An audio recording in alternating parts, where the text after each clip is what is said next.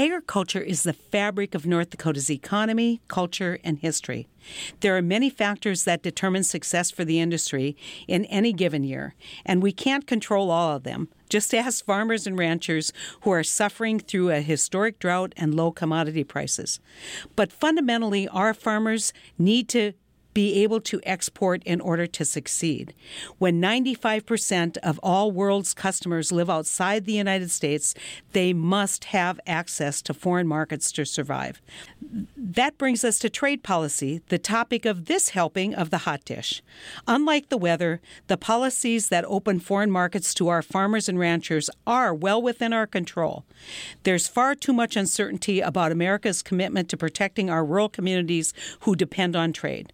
For example, NAFTA renegotiations are currently taking place, and those renegotiations could have huge impacts on our farmers and our ranchers. NAFTA has been critical for them as 95% of North Dakota's corn, 100% of North Dakota's poultry, and 88% of North Dakota's beef is exported to Canada and Mexico. That's why I've been fighting to protect and expand our access to foreign markets.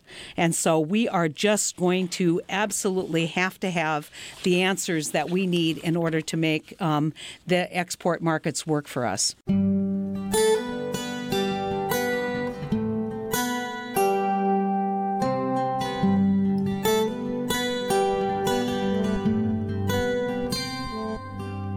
First up, we have Ambassador Darci Vetter. Darci was the Chief Agricultural Negotiator within the Office of the U.S. Trade Representatives from 2014 to 2017. In that role, she led trade negotiations on agriculture to help strengthen and expand markets for America's farmers. Combined with her experience at U.S. Department of Agriculture and on Capitol Hill, Darci has a wealth of knowledge on trade policy and how we can help rural communities like those in North Dakota succeed. Darci, welcome to the Hot Dish. And I do have to confess, I've known you a long time because Darci was awarded a Truman Scholarship back in the day when I was involved in that program. She was and continues to be an amazing public servant and committed to agriculture. And so being a Nebraska girl, you well understand how important this is to our farmers and ranchers. Well, thank you so much for having me. It's a pleasure to be here and happy to talk about a topic that's important to both of us. Well, I want to start off by maybe you can help out since you're first up, talking about a little bit of the history of NAFTA. I remember back when it was passed, a lot of us opposed it, thinking that this was going to cost us markets. And as I can always admit when I'm wrong, that isn't the history of NAFTA. And so maybe let's start at the beginning talking about this experiment into bilateral agreements and why it's worked so well for American agriculture. Sure. Well, you're absolutely correct that this agreement is now a quarter century old. And when it came about, when we were negotiating NAFTA, it was really the biggest and most comprehensive agreement of its size. It threw open our borders to all sorts of products, really every good from our NAFTA partners, except for sugar.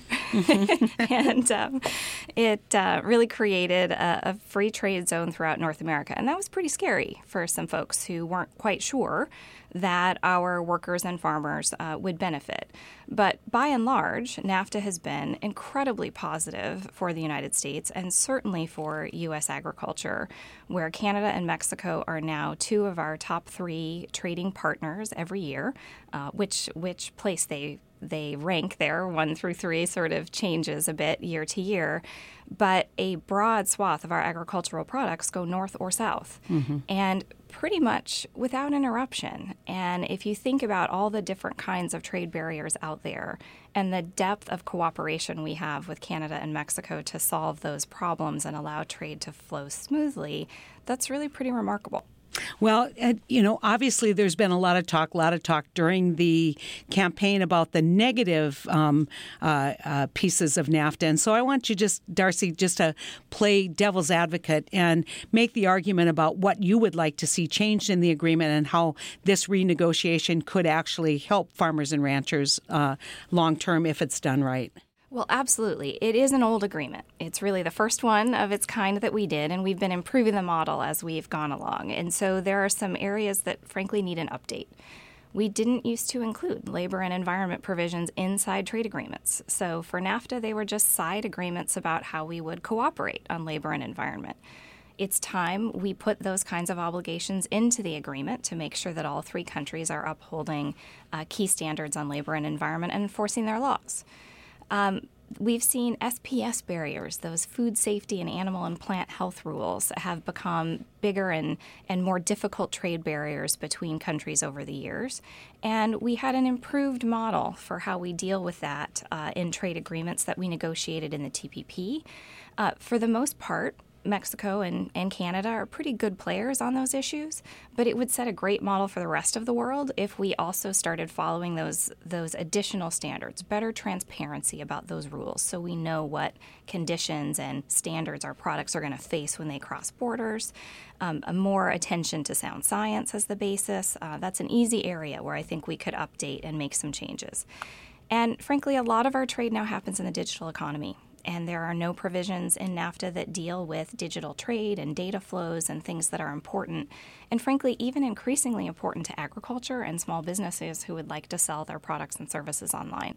Well, and so I think it's important that none of us should think that this agreement doesn't need updating. But one of the starting points that we have laid down with Bob Lighthizer, who's the new USTR ambassador, is do no harm. And I have to tell you, I think from what we're seeing right now in terms of market reaction, low commodity prices, the dollar value is going down, which is always good for our ag exports. So, that normalizing is going to be helpful. But, we know we need to trade. And one of the problems that I see on the horizon is if as a result of getting some concessions on automobiles, we see a retreat from the benefits that we've had in agriculture, that would deeply concern me.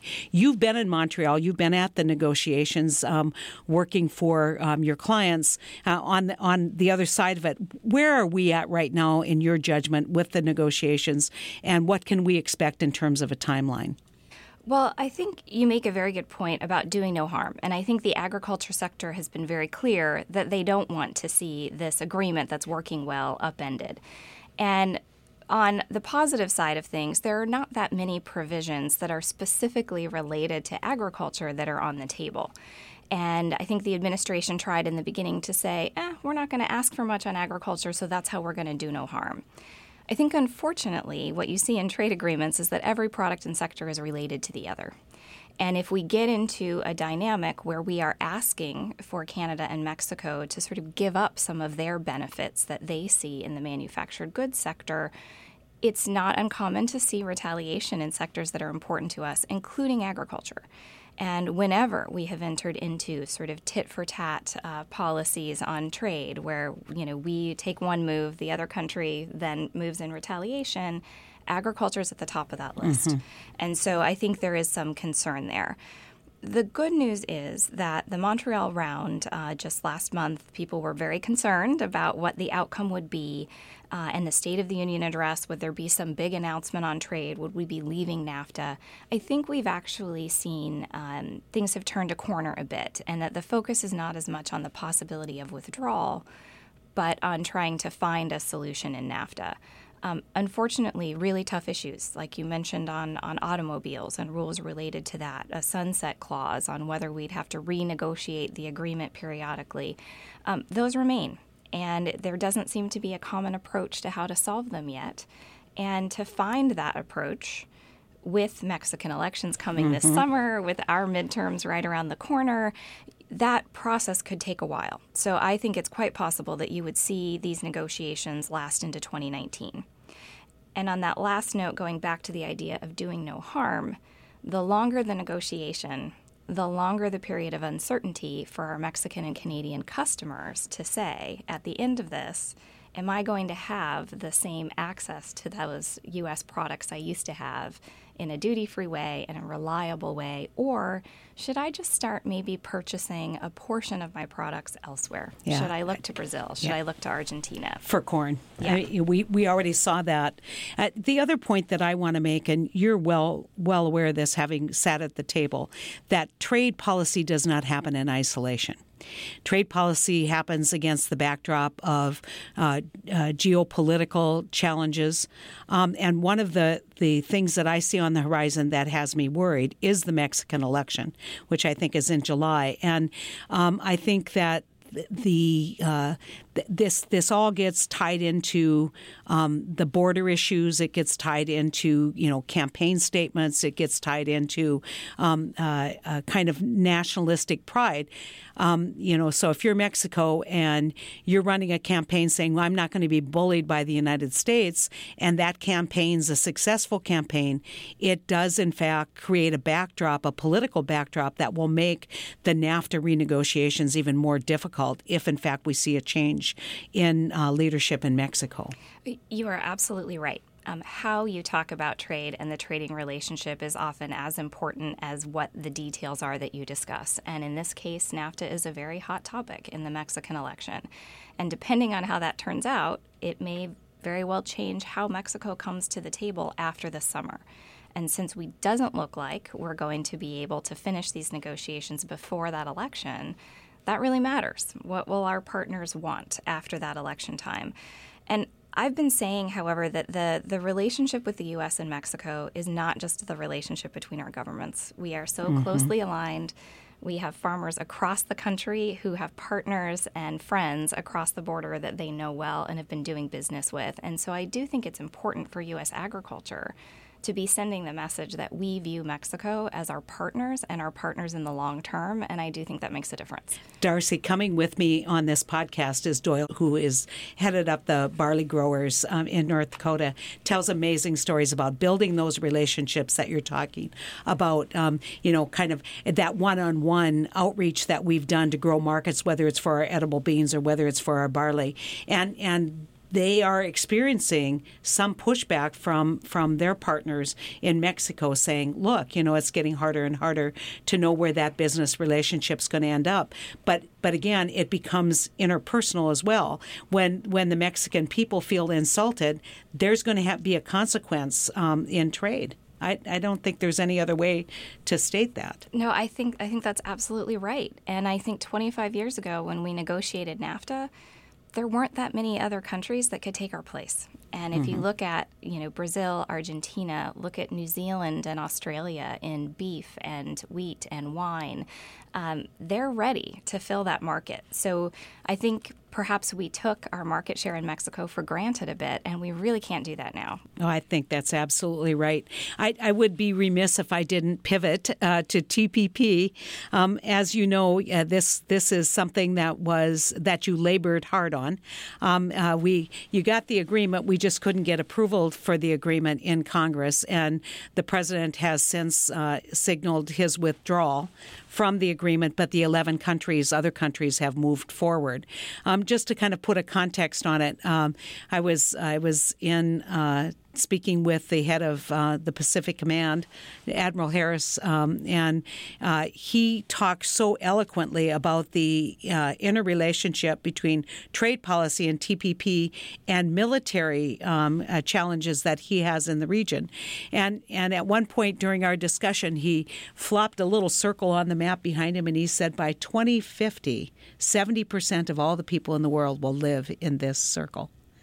And it was a visual reminder that we absolutely, I wouldn't say need to pivot to the Pacific, but we need to be engaged.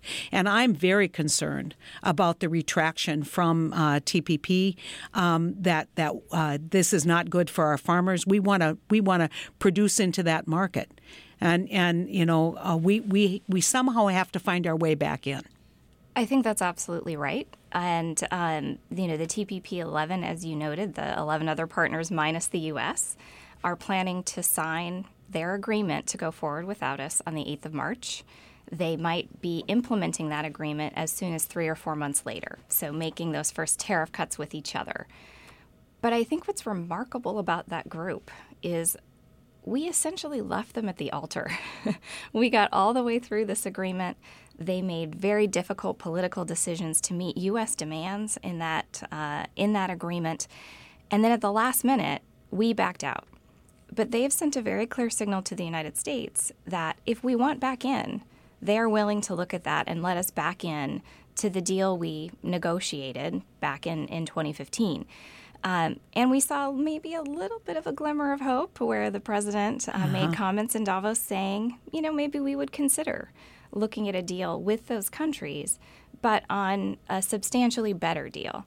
Unfortunately, what we don't have is any definition of what that means, whether he was saying we would go back into the TPP itself or we see those countries as important partners. And so I think a lot of agriculture groups are saying, wait a second, I'd like some clarity here. Yeah, one of the things that I remind myself is that the ability to trade as defined 25 years ago is not what we have today.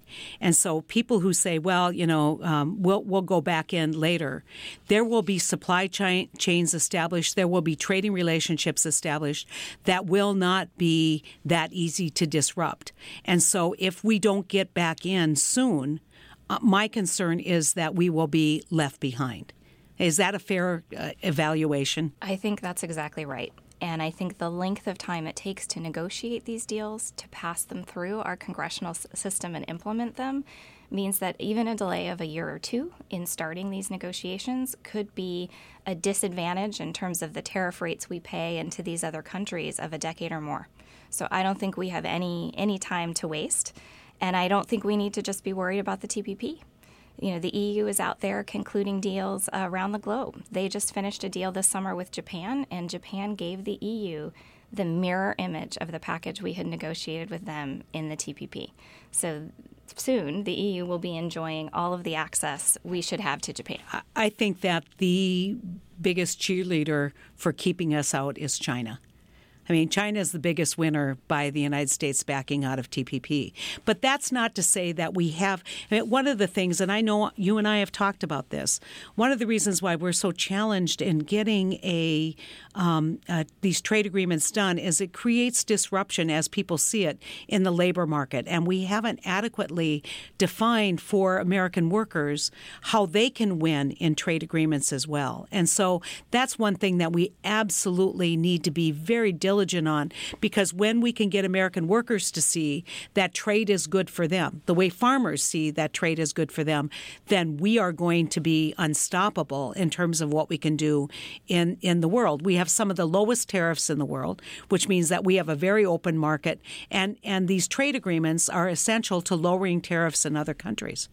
That is absolutely right. And you are right on the labor point. Not every industry has been able to compete or has seen, only benefits of being in trade agreements. And, frankly, through the last campaign and the beginning of this administration, I was a little bit hopeful that this focus on those who have been less able to compete in this globalized economy might mean that we put our energy behind training that next generation workforce.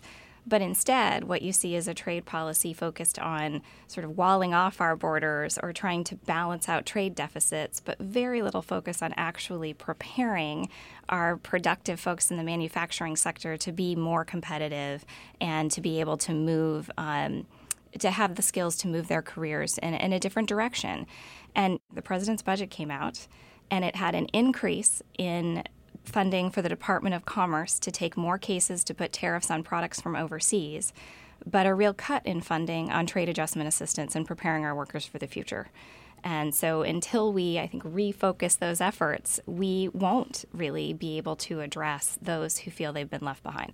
It's a complicated area. And we're so grateful that people like you have used your enormous talent to continue to promote trade for American agriculture. But at the end of the day, we keep saying 5% of the population of the world lives in the United States of America. If we're not trading with the other 95%, we're going to get left behind. And even though we have the most vibrant consuming environment and people want to sell into our markets, as we see the middle class growing globally and as we see markets growing globally, if we are not accessing those markets, if we're not working to export, to turn our exports around, we are surely going to fail into the future economically. And what's interesting is, in spite of all of the talk about how we're getting getting handed our lunch in trade policy, the single biggest year in trade deficits has been 2017. Yes. So whatever is happening isn't working. And so we need to be very nimble. We need to be turning this around. And I want to thank you so much, Darci. I hope that you'll come back as we kind of work through the NAFTA and renegotiations, talk about what you see in terms of the changes as they get negotiated, and just let people know that these things don't happen overnight. But the economy moves pretty fast in the world today, and if we aren't nimble, if we aren't doing what we need to do, we could get left behind. That's right, and thank you so much for the opportunity to chat with you today. Really appreciate it. Thanks, Darci. Thanks, Ambassador, I should say.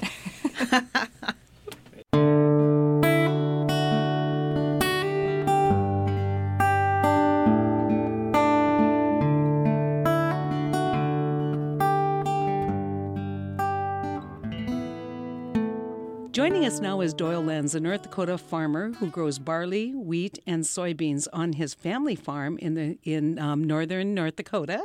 Doyle is a North Dakota Barley Council board member, and he knows firsthand the challenges that farmers face in today's economic and political climate. Doyle, welcome to the Hot Dish. Thanks so much for coming on.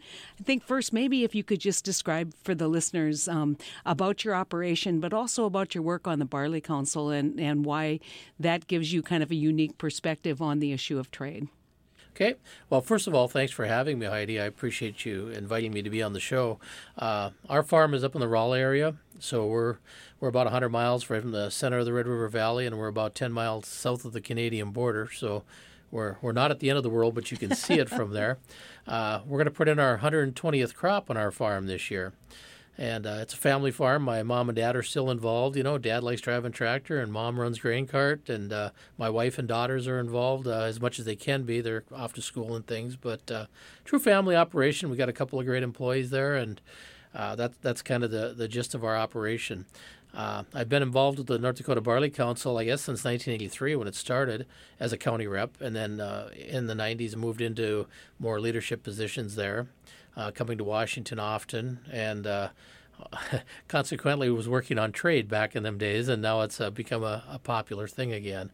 Unfortunately, I'm not necessarily liking the direction we're going on trade. We had a good run of 20-some years of moving forward on trade, and now what I'm witnessing, in my view, is that we're kind of going backwards a little bit. When you look at North Dakota agricultural products and you look at where those products are exported, tell us about what the relationship is with Canada and the relationship with Mexico, because I think one of the things that I really want to talk about is the impact that disruption in NAFTA would have on North Dakota ag producers. Okay, sticking with NAFTA, of course, Mexico is easily our number one buyer of malt. And I say malt because it's not just barley. It's processed in our country, so we add value to it before we send it out here. So that's really important at more levels than just the farmer. It's important for our malting industry as well. So it's not just a farm thing. But when 90% of our excess can go to a country that doesn't grow enough in the first place, which is very important, they only have 60% of their malt needs in Mexico, so they need somebody to supply it. And it's just a natural fit with our infrastructure and everything to get that there.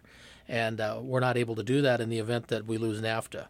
On the other side of the NAFTA coin, north of us, on the years that our barley don't make grade, Canada uses barley as their number one feed source for feedlots and livestock. So automatically, if you have a short crop, as Montana experienced this year with the drought, the quality wasn't as good. So that allowed those producers in Montana to put their poor quality barley into the feedlots of Canada. I think one of the things people would be interested in is how did you end up marketing your malt to Mexico, and what did it take to build those relationships that you now have in that country? Well, it took 20-some years of getting to know these people. We go to different conferences in different regions of the world, and pretty soon at the end of the evening, you're just having a beer with somebody, and I'm kind of a salesman. We're trying to talk these guys into trying something that we have, and we try to convince them that we'll be good suppliers of that product. And one thing leads to another. We try to invite them to come up, and we've had success. And many of these guys started with smaller companies or even bigger companies.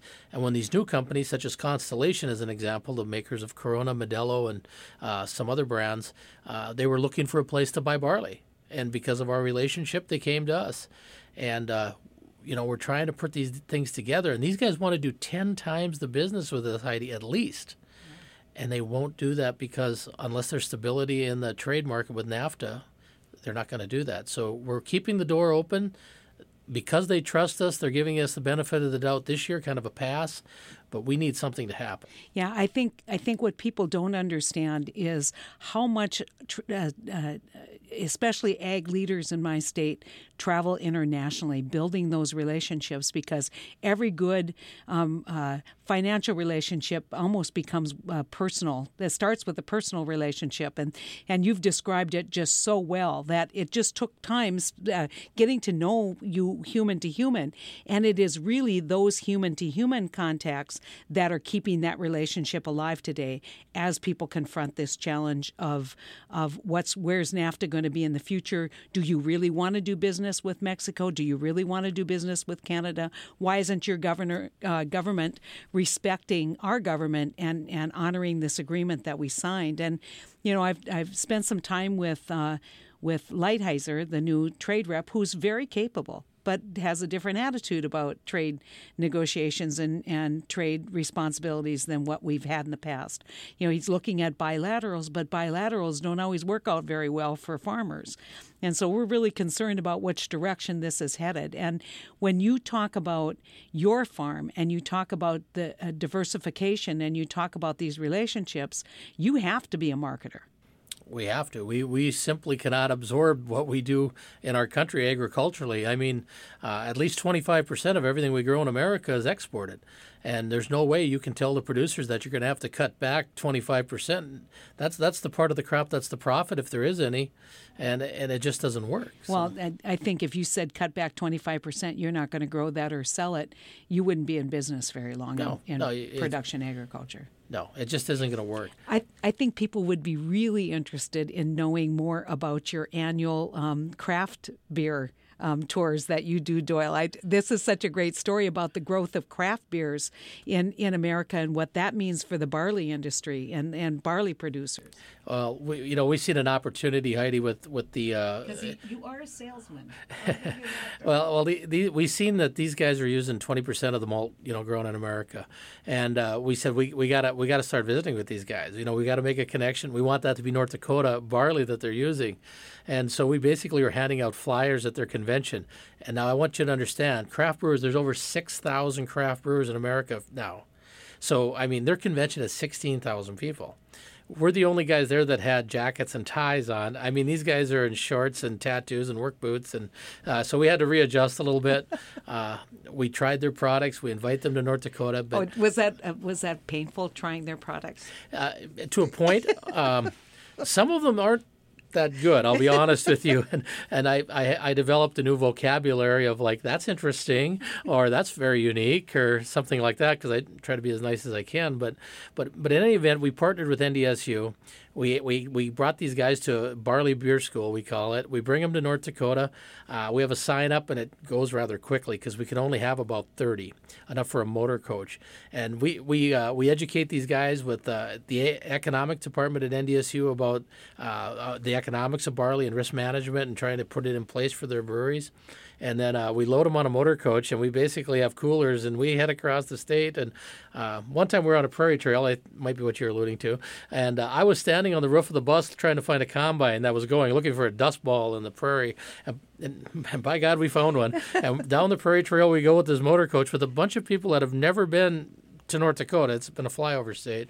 And we pull in, and one of the industry guys, actually from Roar Malting, I go, "Do you know this guy?" And they go, "Yeah, we do. He's one of our producers." So the guy shut the combine down. We explained how combines work. They got to look at the very malt that they're buying, and it turned out great. But we've been doing this for several years. We've built some great relationships, and we're selling some North Dakota products to some of these guys. Well, I know, and as this craft brew industry grows internationally, even more opportunity. And we're also starting to see more and more people who grow hops in North Dakota.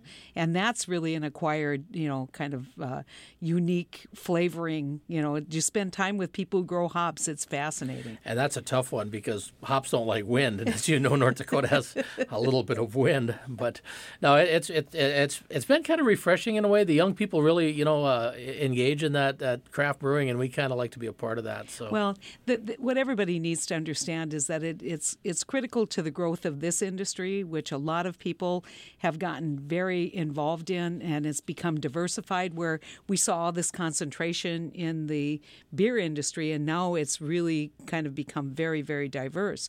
But all of this is dependent on whether we can export, whether we can keep those farmers producing the barley and actually market their products. It really is. Without them exports, we're in big trouble. Now that said, we're trying to work on things domestically as well. We've got a small food-grade barley program going on in southwest North Dakota, which I think this year will be up nearly 10,000 acres. So, it's coming along. That's going in mostly to Japan and Korea, markets we worked on for 20 years to get. But it takes a long time in Asia to develop relationships, which TPP, which is another trade thing we could be talking about, is kind of put the brakes on that. So we're very worried. The administration said they were going to start bilaterals, and we're a year into this thing and there's no bilaterals, so we're quite nervous about that. Another thing domestically, the North Dakota Barley Council has been working on pet food. Now, because of some certain GMO issues and some starch issues and things like that, barley is actually a pretty darn good product to use in dog food. So I want the producers back there to know that we're trying to look for other avenues, to help them get rid of their barley. Well, and that's what happens when you have trade disruption. And when your markets are disrupted, you look for other markets. But it'd be great to grow the barley industry. It'd be great to continue to, as you do, encourage people to plant barley.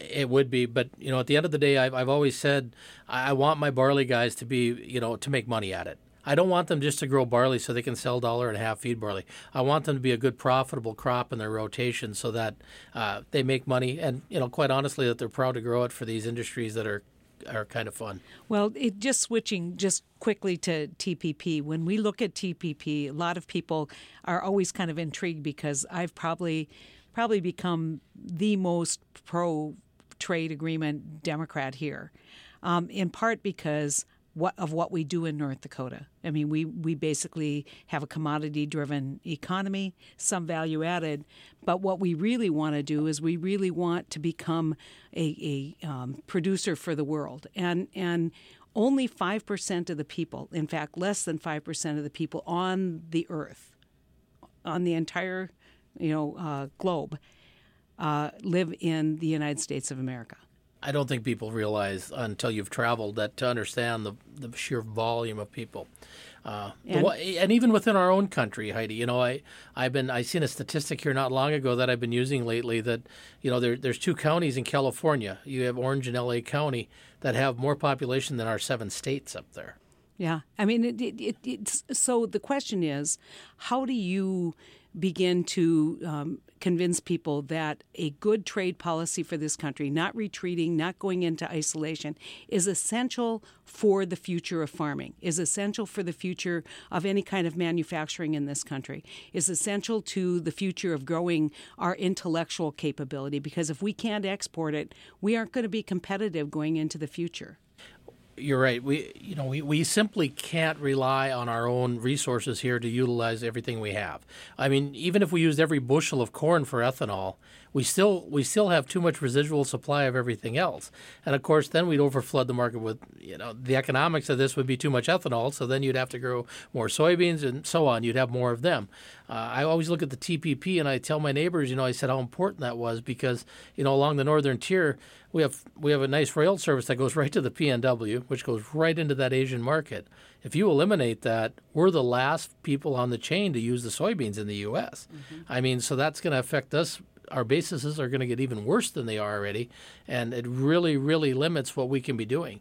Now, if we have a NAFTA agreement, and since we're not in TPP, I'd argue let's make that NAFTA agreement better so that maybe we can haul soybeans to Canada where they're involved with the TPP. That would indirectly get us an outlet for those soybeans, for instance. Mm-hmm. I mean, we shouldn't have to do workarounds, though. We should. We need to make sure, and I do have to say this. I think Sonny Perdue, the Ag Secretary, has been particularly aggressive within the administration in protecting our trade relationships. He knows how important these trade relationships are, but we also need to understand that these relationships and supply chains and as you described it, the relationship that you have with Corona and with Constellation, these don't happen overnight. They happen over a long period of time, and when you disrupt, then you've got problems. And right now, the point that I've been making with the ambassador, the USTR, Lighthizer, is,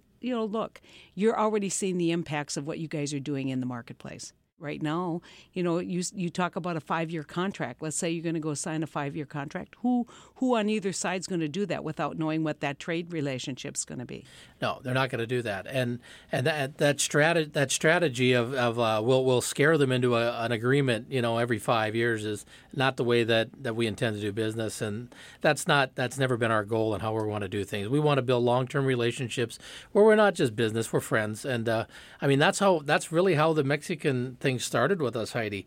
A friend of mine from Mexico City called my house one evening, and one of my daughters, which all three speak Spanish, answered the phone. He said hola, she said hola, and away they go speaking Spanish. And I'm listening in my chair like, what are these two talking about? And we got on the phone, and, to this day, that was many years ago, he quotes me yet to say, you know what? I did business with Europe for 30 years. And nobody ever spoke one word of Spanish to me. I call northern North Dakota and I have a conversation with somebody. And that means they care about our culture and that we're friends. And we've been good friends and we've done a lot of business since then. My daughter's conversation was good for the barley producers of North Dakota. I can tell you that. So, well, on that note, we're gonna close. But I want you to know, if anyone can sell barley to the Eskimos, it's you, Doyle. I don't care about barley. I'll sell them beer though. And we'll have to sell them koozies to keep it warm. Well, just so people know that I always tease the barley folks when they come in. I see all the commodity groups, but I tease the barley folks because they have the world's best slogan. And the slogan is no barley, no beer. And that's right. Yep. Good luck. And get enough rain. Continue to produce, and we'll continue to try and write policy here that works for American agriculture and for the barley growers. We appreciate everything you do, Heidi, and it's fun working with you. Okay. Take care.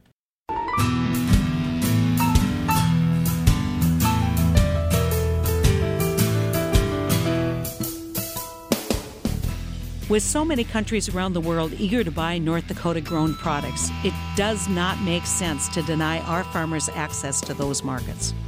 I often say that if we're not exporting, we're losing, and our rural communities will be the big losers if we see disruption to trade agreements like NAFTA.